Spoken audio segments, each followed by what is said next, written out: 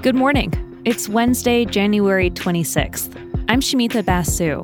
And I'm Duarte Geraldino. This is Apple News Today. Each morning, hear about some of the most fascinating stories in the news and how the world's best journalists are covering them. Today is the day we learn what the Fed's going to do about inflation. It can be worrying to see prices going up, but it's something that happens over time. We can handle it if our income goes up too. The problem is, right now, salaries are not keeping up with prices. If you look at all the numbers, you can see this. Wages went up nearly 5% last year, which sounds like a sweet raise, right? But when you adjust for inflation, overall wages were actually down 2.4% on average. The Washington Post has a story that puts human faces on these numbers. The paper spoke with more than a dozen workers who say even though they got big raises lately, they're struggling. They say they can't even cover basic expenses, rent, groceries, gas. Several people said they've also taken on second jobs. Devin Norris is one of them. He's a high school teacher in Florida. During the pandemic, his salary went up by more than 20%. It's now nearly $50,000 a year. But when you factor in inflation, he feels more behind than ever. He told the Post he can't even find an apartment he can afford. Plus, food and gas costs have skyrocketed. And he's now started taking on additional work at restaurants. He says, even though he makes more money than he ever has in his life, he feels broke. He never imagined being 37 years old and still needing a roommate. When the Fed makes its announcement, you'll see all kinds of analysis and terms flying around: wage price spiral, dual mandate. Monetary policy can be complicated, but essentially the Fed's mission is simple: make sure people can get jobs and keep prices under control. It's what connects the central bank to people like Devin, and it's why handling the economic consequences of the pandemic matters so much.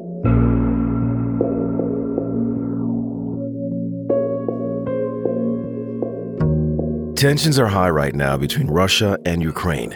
American troops are on standby to go to Eastern Europe. Russian troops are on Ukraine's border. The West is trying to understand what Vladimir Putin may do next, and we may have insight from one of Putin's biggest enemies. Alexei Navalny is Russia's most prominent opposition leader. The government calls him a terrorist. He is currently in a Russian jail. He was poisoned and says the Kremlin tried to kill him. It denies involvement. I have known Navalny for more than a decade. That's Time magazine correspondent Simon Schuster, an expert on Russia. He recently exchanged letters with Navalny from prison, and he told us few people have studied Putin as long and as obsessively as Navalny, who thinks the U.S. is handling Putin all wrong. He says that the West is fooling itself if it thinks it can negotiate with Putin and reach some kind of friendly reset in relations, because that is just not what he's about.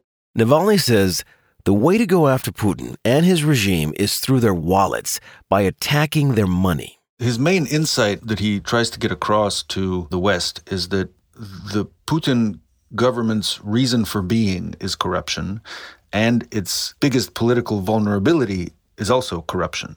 So they essentially are in power in order to enrich themselves, and by enriching themselves, they collect assets that they then store in Western banks and Western real estate, condos in Miami, yachts in the Mediterranean. Yesterday, President Biden said he'll consider personal sanctions on Putin himself. It's a rare move, and it's the kind of thing Navalny might support. So Navalny's message to the West is, if you want to influence Putin, if you want to change his behavior and the behavior of his government and the elites around him, all you have to do is impose very harsh sanctions on their wealth. And he says by doing that, you will essentially pressure the elites to turn on Putin inside Russia and weaken his position enough to allow some democratic change to take place. Navalny tells Schuster he also wants to see opposition supporters apply pressure from within. Putin is scared of popular uprisings. I mean, experience has shown in that part of the world and in many parts of the world that the biggest threat to an authoritarian regime is not some foreign military invasion. It's from within. It's when the people rise up and stage a revolution. And Putin has seen this happen in his immediate neighborhood over and over again. And it is fundamentally the biggest threat to his rule.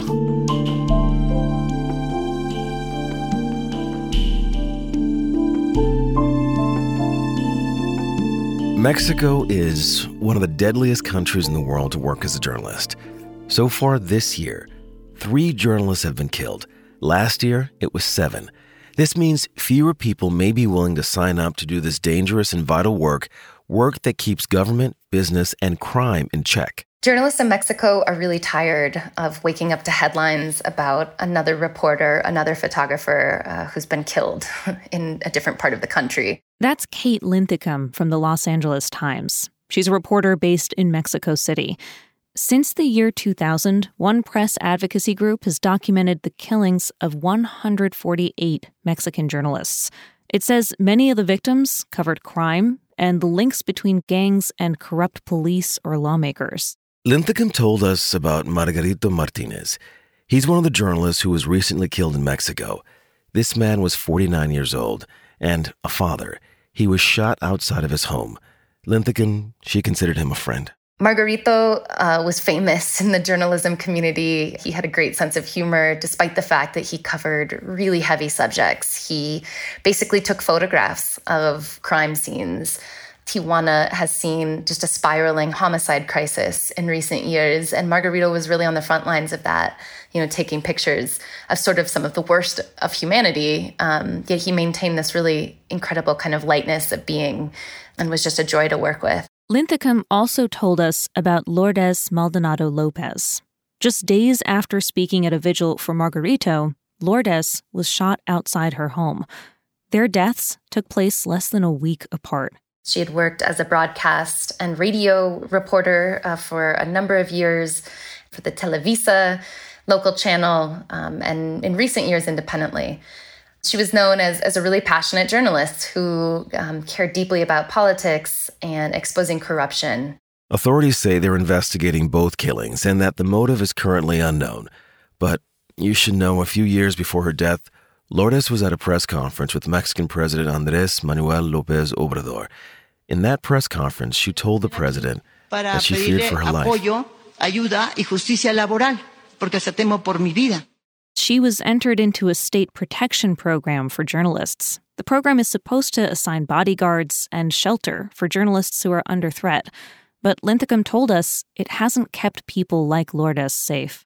They are really deficient. They're terribly underfunded, understaffed, and the proof that they're not working is quite evident because along with Lourdes, a handful of other journalists in recent years who were enrolled in these programs have been murdered. Linthicum also told us the situation is worrying journalists in Mexico. Yesterday, they protested in the streets to demand the government do more to protect them. And all this fear has led to fewer people reporting on their communities. So what that means is these are places where there's no eyes on the ground. There's nobody making sure that, officials are doing their jobs. There's nobody, tracking what organized crime groups are doing.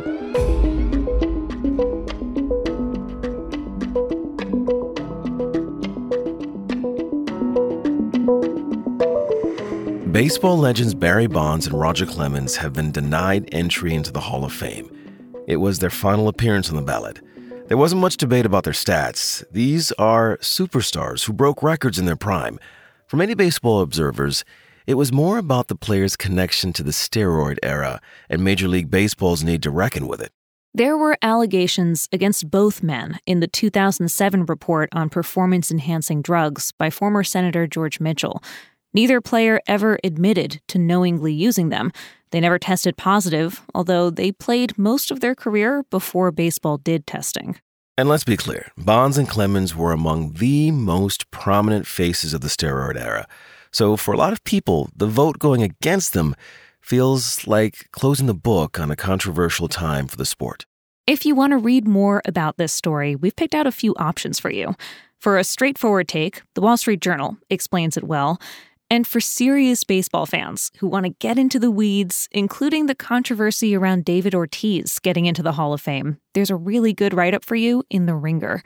You can find those, along with all the stories we talked about today, on the Apple News app. Just search for Apple News Today.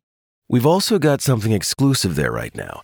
It's a tribute to Kobe Bryant, 2 years after he died in a helicopter crash. It's written and read by fellow NBA legend Allen Iverson. Here's a preview.